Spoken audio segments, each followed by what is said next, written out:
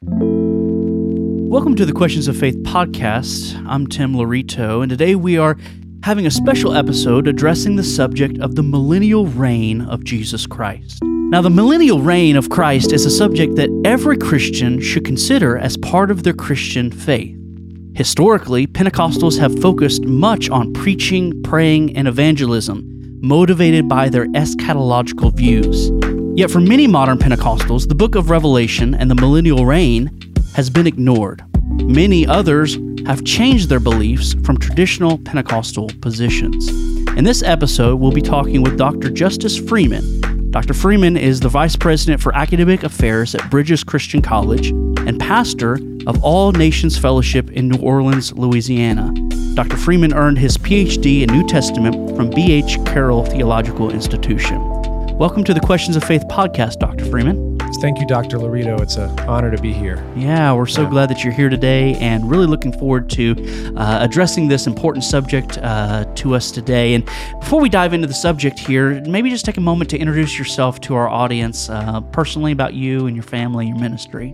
Yeah, so I've been lead pastor at All Nations Fellowship for the past few years. I've been in pastoral ministry for between 15 and 16 years, somewhere around there, in various roles. Grew up as a missionary kid. My dad has always been in U.S. missions, Assemblies of God U.S. missions, and or for a long time he was. He pastored before that, but I'm also Assemblies of God U.S. missionary there in New Orleans. We have an inner city church ministering to different backgrounds, the impoverished, the poor. And my dad started the church there, and we started it with him back in 2006. And so my wife, I met her there as well. Wow. And she was a part of the team, and she's an amazing worship leader and amazing help to me. And eventually we were married. We've been married for 10 years, and we have two beautiful children, Emery, who's 8, and Aria, who's 5, both daughters. And we also run Bridges Christian College there in New Orleans, which is a debt-free Bible college. And you can check it out at bridgeschristiancollege.com. And we offer debt-free Bachelor of Arts degrees and Associate of Arts degrees in Biblical Studies. Yeah, that's awesome. Well, appreciate that, what you're doing there, both in the local church and in academia, and it's a needed ministry, and so appreciate that. And glad to have you today. So you've stated, I've read some of your work about end times and millennial reign specifically, and you stated in one of the things that you wrote about how a person understands the nature of the millennial reign of Christ in Revelations 20, how they view that greatly influences how they interpret the rest of Revelation. So what they think about the millennial reign impacts how they read Revelation. And so as a starting point, why should the average Christian, the average Pentecostal Christian, care about the millennial reign of Christ? Well, it's important from a hermeneutical perspective because it impacts how you read the Bible greatly, whether you're going to read it allegorically or you're going to read it literally. But also it's a part of our future as believers, especially those of us who hold to the premillennial position. You know, it's something we can expect and believe for, and we see it in God's word that we can trust him, that he has a victorious plan for his followers. And so it's very much important. It's a part of our future, just as Jesus' birth was prophesied about in the Old Testament and Isaiah, and just as his ministry and death and resurrection, all of those things were prophesied in the Old Testament.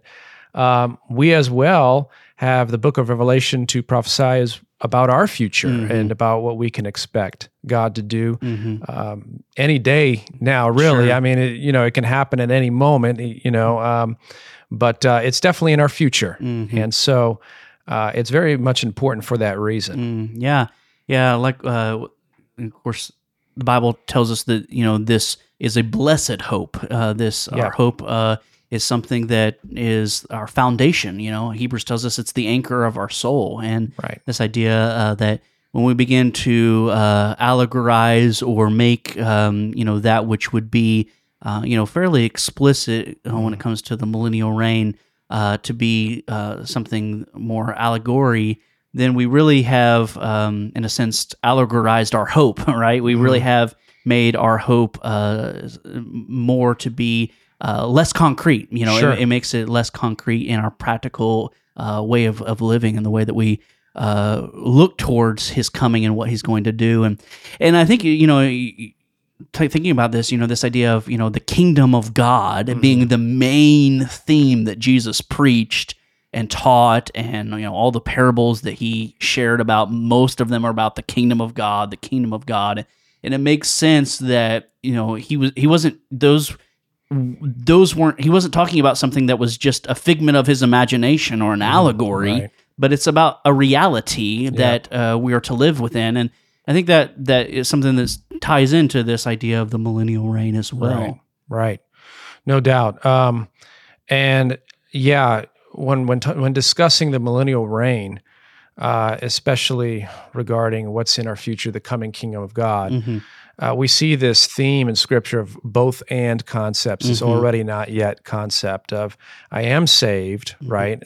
We're experiencing the kingdom of God. We, as Hebrews chapter 6 says, we taste the powers of the age to come, which one day we'll experience more fully, right? In the new heaven, new earth, where there's no more pain, no more tear.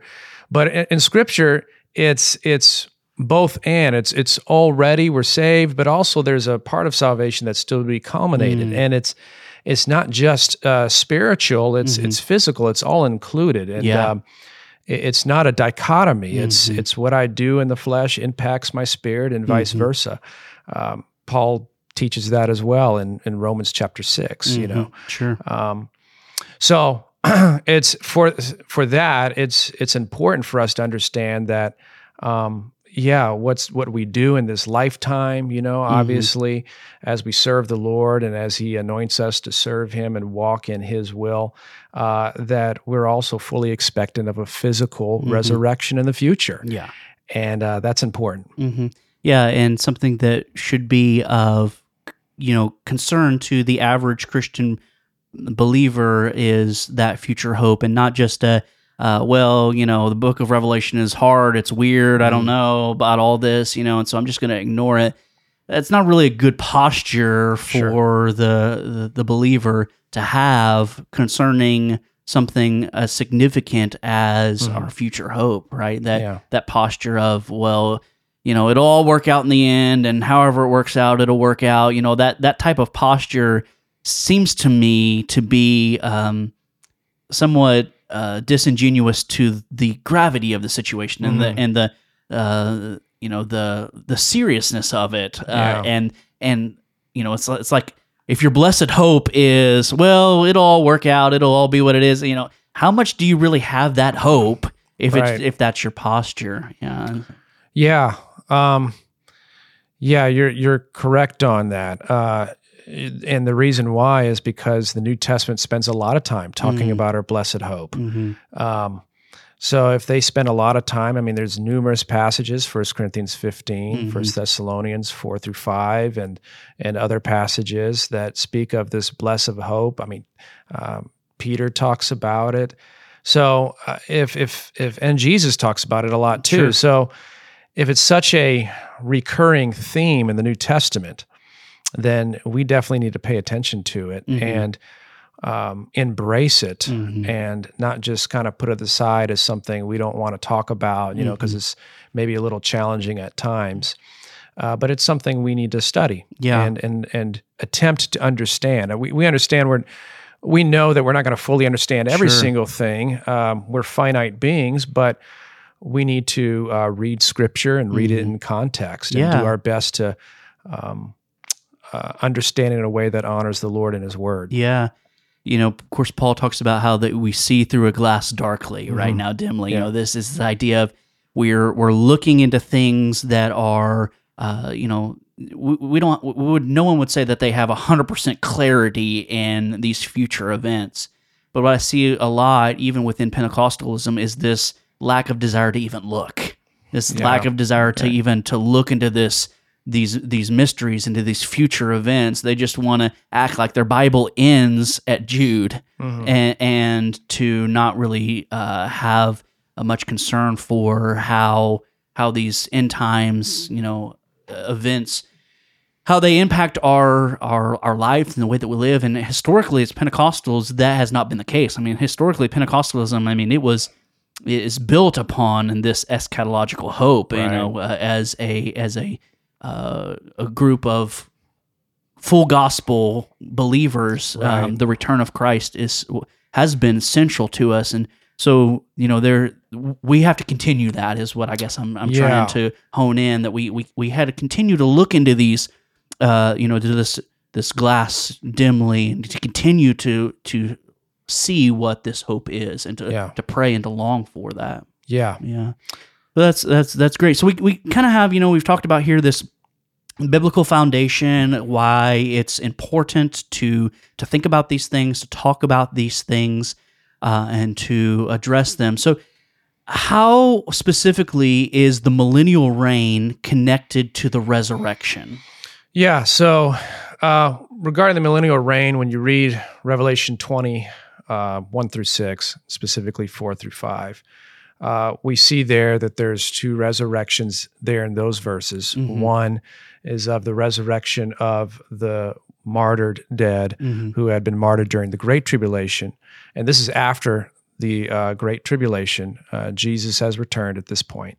And then it references that there'll be a later resurrection of the wicked to a final judgment. And of course, there's a resurrection before that, which is the rapture, which is 1 Corinthians 15 talks about that those of us who are here on earth and those in the grave will be resurrected first. That's before the Great Tribulation.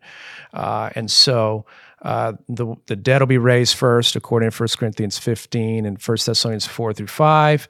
And then we as well will get new bodies. And those of us who are still alive will be raptured with Jesus. So that's a resurrection before the Great Tribulation. Revelation 24 through 5 is dealing with the resurrection after the Great Tribulation of those who had lost their lives during the Great Tribulation. And so that leads into the millennial reign, which is Jesus' reign here on earth for the 1,000 years. Yeah, so this idea of resurrection is really important, connected to this millennial reign. It's this thing that is this catalyst entering into this new kingdom, into this new age of reigning with Christ as His representatives, and it's this idea of the kingdom of heaven being fully realized on earth for the first time, as you alluded to earlier, this not yet already type of paradigm that we're currently living in. There's coming a future moment in which we will live in the fullness of the kingdom here on this earth and reigning with Him for 1,000 years. And the resurrection is, in my mind, is vital to that, to living within that kingdom with Christ. Resurrected bodies to be able to reign with Him for 1,000 years, and to be able to live in that perfect sinless state with Him and His kingdom. We're not going to be able to do that in our present mortal constraints, and so the resurrection is essential to that. Right. Yeah. And as Christ has risen from the dead, and we actually have a whole podcast on the resurrection of Christ.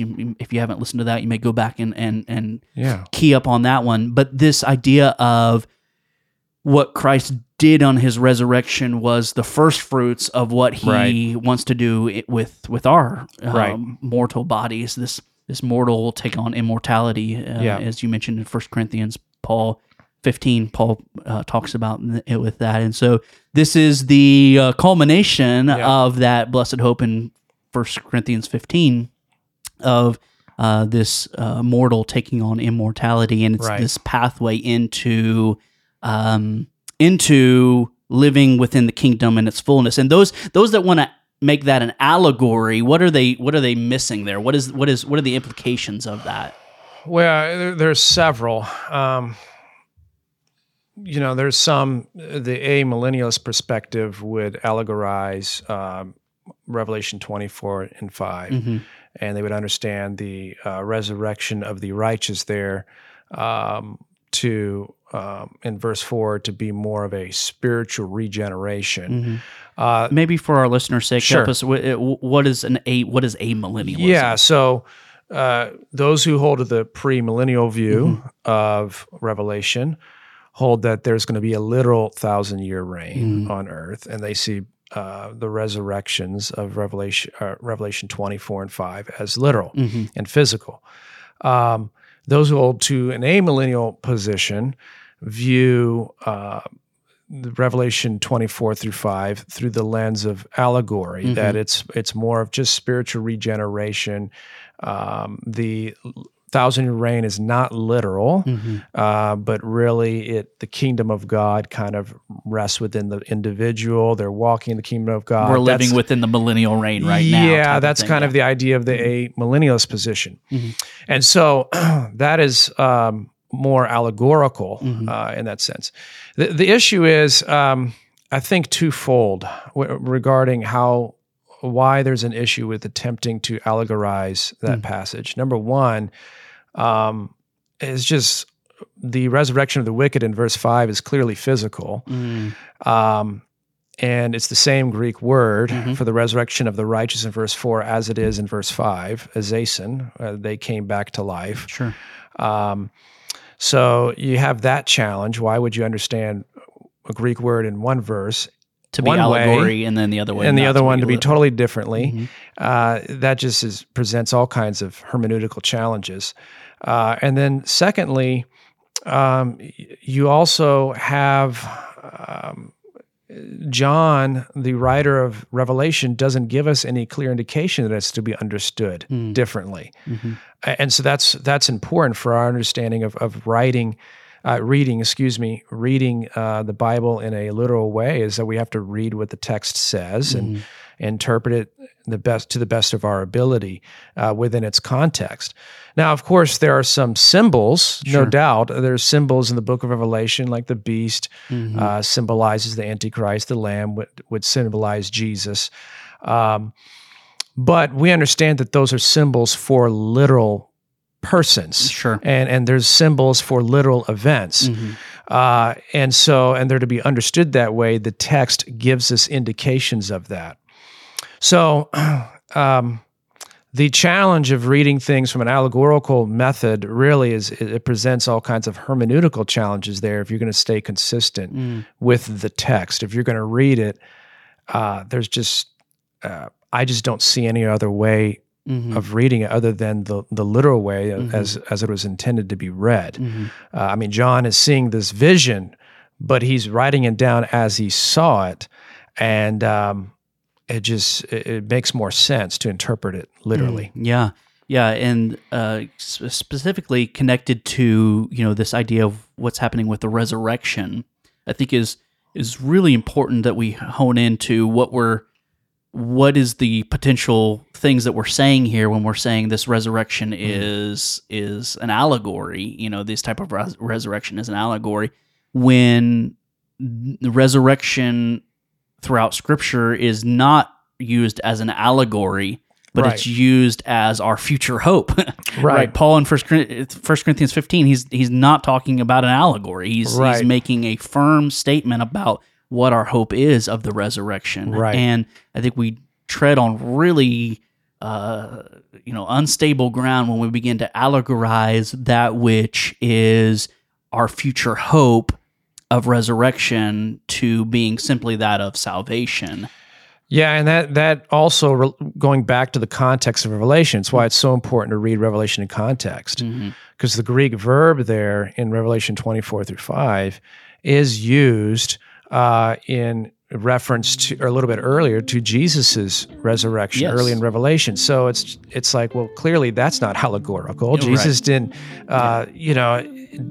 didn't allegorically. He literally raised from the dead. Right. He's so you have to keep it in context. It's so important to read it in its context of Scripture, and I think it's consistent to do it that way.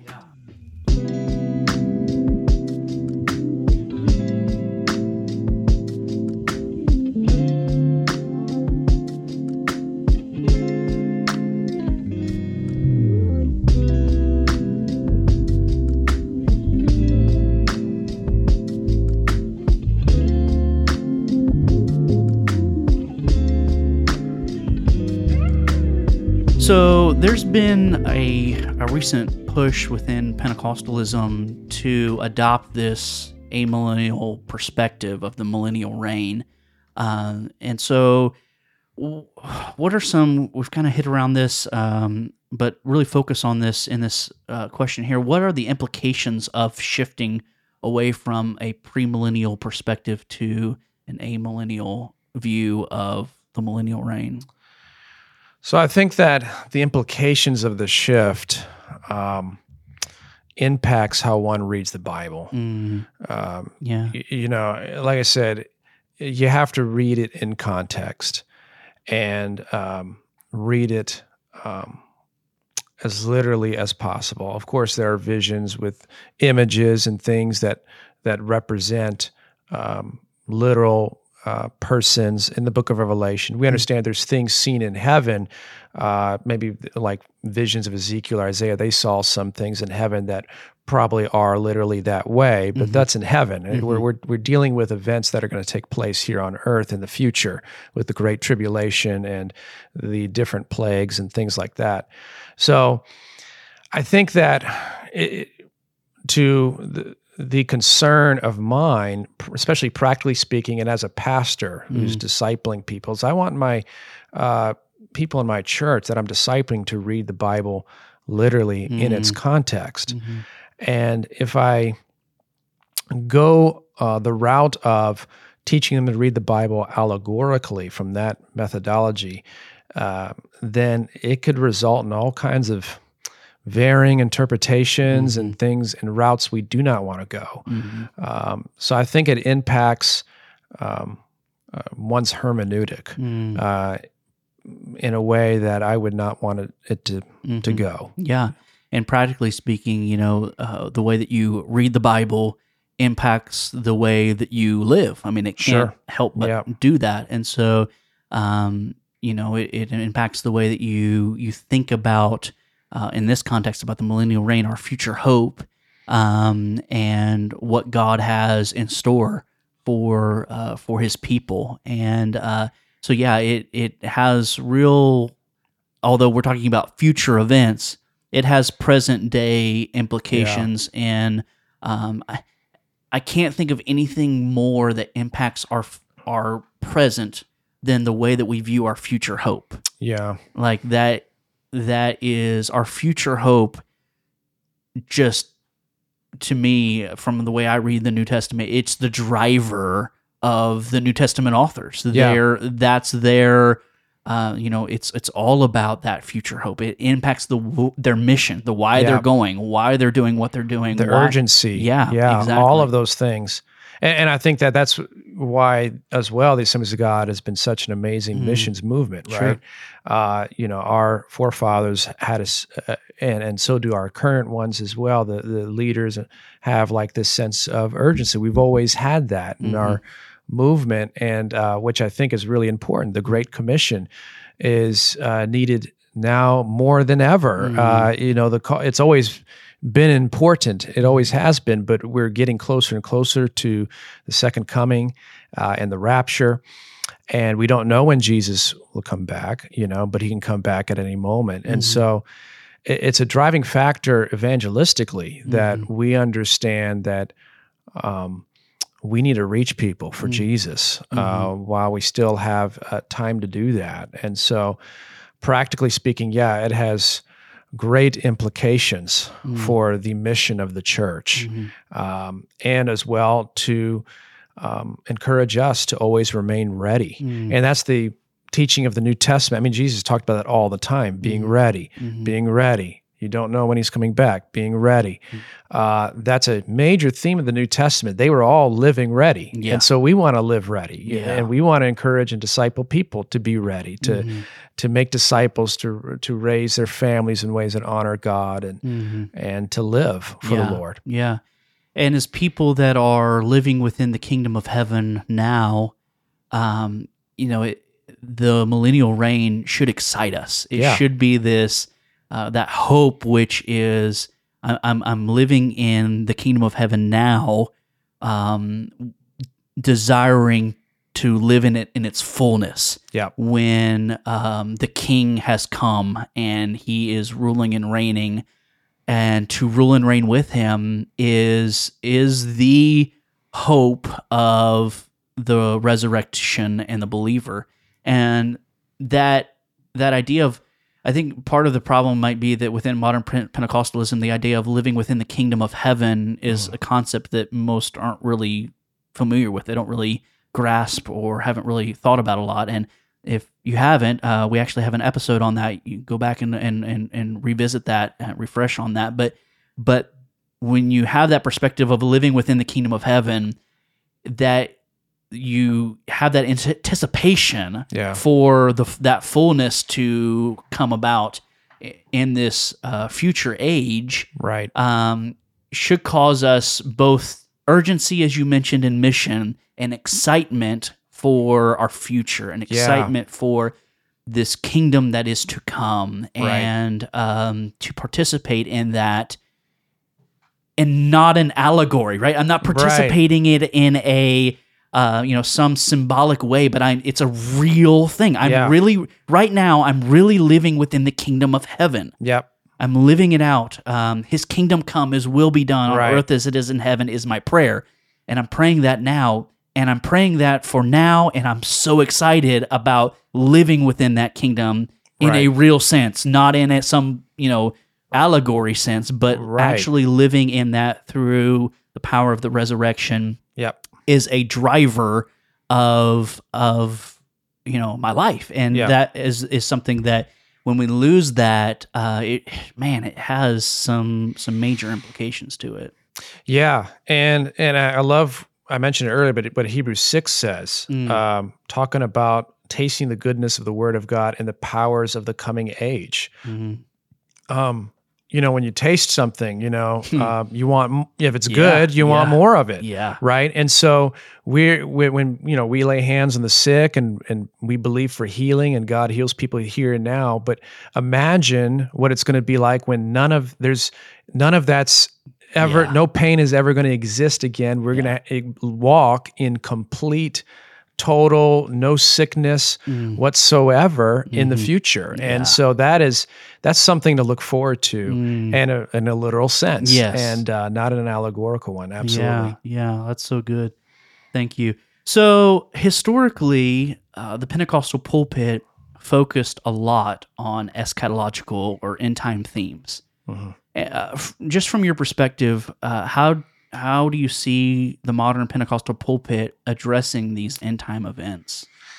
I don't know. I don't know the statistics on this, or I don't know if I could give a complete answer, Sure. But just from my experience, I know of some that are spend time on it. I think it's a mixture. It depends on the model, the person. I think it depends on the ministry model of the person, where they're going to go. Personally, I think that from somebody who's been in higher education theologically for a while, since 2014, I've been teaching Bible college in 2014, and I've taught the book of Revelation for 6 years at Bridges.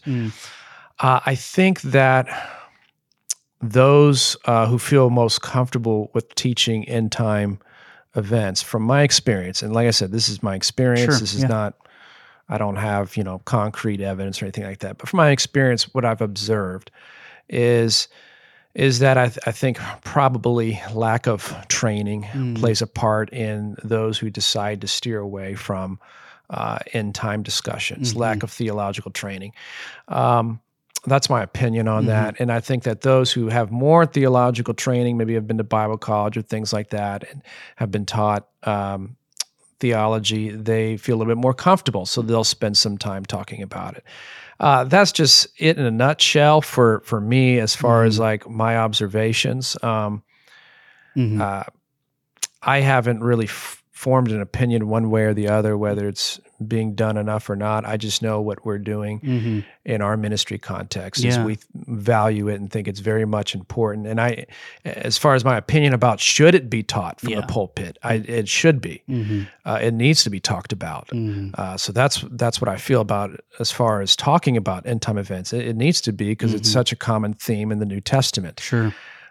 Even on a Sunday morning, there are times where we might be preaching a message that may not be in the book of Revelation or in 1 Corinthians 15 or in 1 Thessalonians 4 through 5, but it will still come up invariably in some different way because that is our expectation. So do I think it needs to be absolutely preached on? Yes, it should be. Yeah. How much is that happening? Is it happening enough? I don't think I know enough to answer that, as far as like the scope of the church as a whole. Yeah.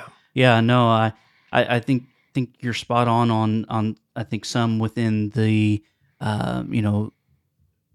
the pulpit feel maybe because it takes some digging, takes some work, takes some learning of how to deal with some hard passages and hermeneutics and those type of things that maybe feel intimidated by trying to preach out of Revelation or those type of things, but that by not preaching those things, it really is it impacts the people, right? It impacts the pew. What happens across the pulpit impacts the pew. And my observation, just seeing, I just remember it seemed like almost every week or every other week there was always a sermon that was just, if not the specific point, it was a part of the message was Jesus is coming soon, and you need to be ready, and that the judgment was coming, the resurrection. It was always, it seemed to me to be the central theme of a lot of preaching. And just, again, just my observation, I've seen there be a lot more dealing with some of these, cultural issues, wanting to deal with some more quote unquote relevant topics. And not that those don't need to be addressed, but it seems to be that what has been, you can't preach on everything, right? You have to choose. You can't preach on everything, but what has often tended to be cut out a little bit, if we're going to make room for other things, has been the first thing that's easy to cut out is some eschatology, because one, it's controversial, and two, it's hard, and three, I don't know if people are really going to care about this, all those types of reasoning behind it. But I think if we're not careful, we can really damage the future hope of those that hear us, because they really haven't got a grasp of what their future hope is, because we really haven't showed that to them. Well, I definitely think that, in attempts to be more seeker sensitive, people have cut out things like judgment and hell, which, we preach on that in our church. We talk about the judgment, we talk about hell, and things which is Revelations 20. So and so I think that's definitely a part of it. And I think sometimes too, the concern is, in dealing with, people in their life and life principles, it can be too focused sometimes on life principles rather than looking at the global spectrum of like, hey, we do need to be ready. We need to live for Jesus. We need people need to know how to serve Jesus in their jobs every day. They need to know how to serve the Lord in their homes and to lead their families well. But we also need to fully expect that Jesus' second coming is right around the corner, whenever that may be. So. Because that impacts how you live in your home and how you, exactly. So they're not disconnected themes. I think if we're not careful, that can be a perspective, is that eschatology is this unrelated theme to everyday life. Like it's this detached future thing that is good and, it has value, but it doesn't really, it's not connected to the here and now. Correct. And, connected to the kingdom of God now, and that's just not a correct paradigm or perspective. No, I mean, the New Testament letters and the books, they all include those themes in them. Yeah. So obviously it's important for us, the whole everything. Yeah. It's all included. It's both and, it's not either or. It's not excluded. Yeah, absolutely. Very good. I've enjoyed this. So in conclusion, in what ways does a person's reading of Revelation, and specifically the millennial reign of Christ, practically impact the life of the Christian? So, we've kind of hit on a couple of these things, but maybe point out, if you can, a couple things that why should they care? Why should we care about reading Revelation and specifically the millennial reign and its impact in our lives? Yeah, I think that number one, we need to understand that God has great plans for us. That His church, He's got victory planned out for His church, and as we stay faithful to Him, as we live for Him, He's got great things planned out for us. And so, the Book of Revelation, it is talking about while there are events in the future, and there are some things that happen during the Great Tribulation that are difficult. As judgment poured out on the world, and of course, the rapture happens before that, before the Great Tribulation. But while it looks dark there, we understand that God does have victory for His people, and we have a great future ahead of us. And secondly, practically speaking, and I kind of referenced this a little bit earlier, is it impacts how we walk for the Lord and live for holiness, and ensure that we're being ready for His return. Like I said, we don't know when it's going to be, but it can happen any moment. And also, we need to tell others about Jesus. It doesn't matter how old or how young we are. Our job is to go make disciples. Not everyone's called to be in full-time ministry, maybe, but everybody's called to be a disciple maker. And we need to share the gospel so that people have an opportunity to either choose or reject the free gift of Jesus' salvation. Yeah, that's so good.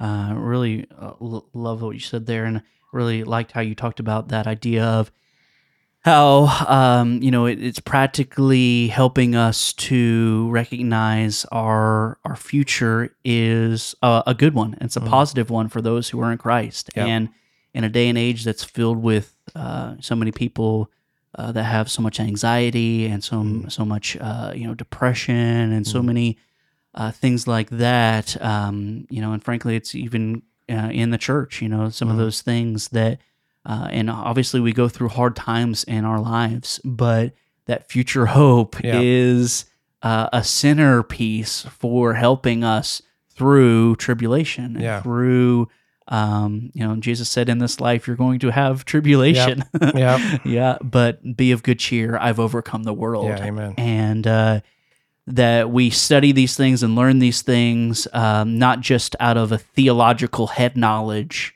but out of something that is desiring to transform our way of living, to help us as we go through this life that is not easy, and we live in the midst of the kingdom of darkness as well. Right. And to know that the kingdom of God will prevail, and that He will rule and reign, and that we get to be participants in that is our hope, and it's exciting. And when we're overwhelmed and we're burdened and we're suffering for the name of Christ, we can lean on our future hope and know it's not just an allegory. It's not just a figment of imagination, but it's a reality that we get to experience and will experience as we keep our faith and trust in Christ. Well, thank you so much for joining us today and talking to us about this important theme. May God bless you, your family, and your ministry. Thank you so much for having me. Thank you for listening to this episode of the Questions of Faith podcast. If you like what you've heard, please consider subscribing and writing a review on your preferred audio platform. That would really help us out. This show was produced by Brad Stevens, theme music by the band Liquify. Questions of Faith is a ministry of Faith Tabernacle Assembly of God located in Denton, Texas. The goal of this podcast is to equip the modern-day Christian with answers to timeless questions. If you would like to submit a question that may be highlighted on the show, you may do so by emailing us. That email address is questions@ftdenton.com. You may also submit a question by messaging our Facebook page, Questions of Faith Podcast. And until next Monday, God bless.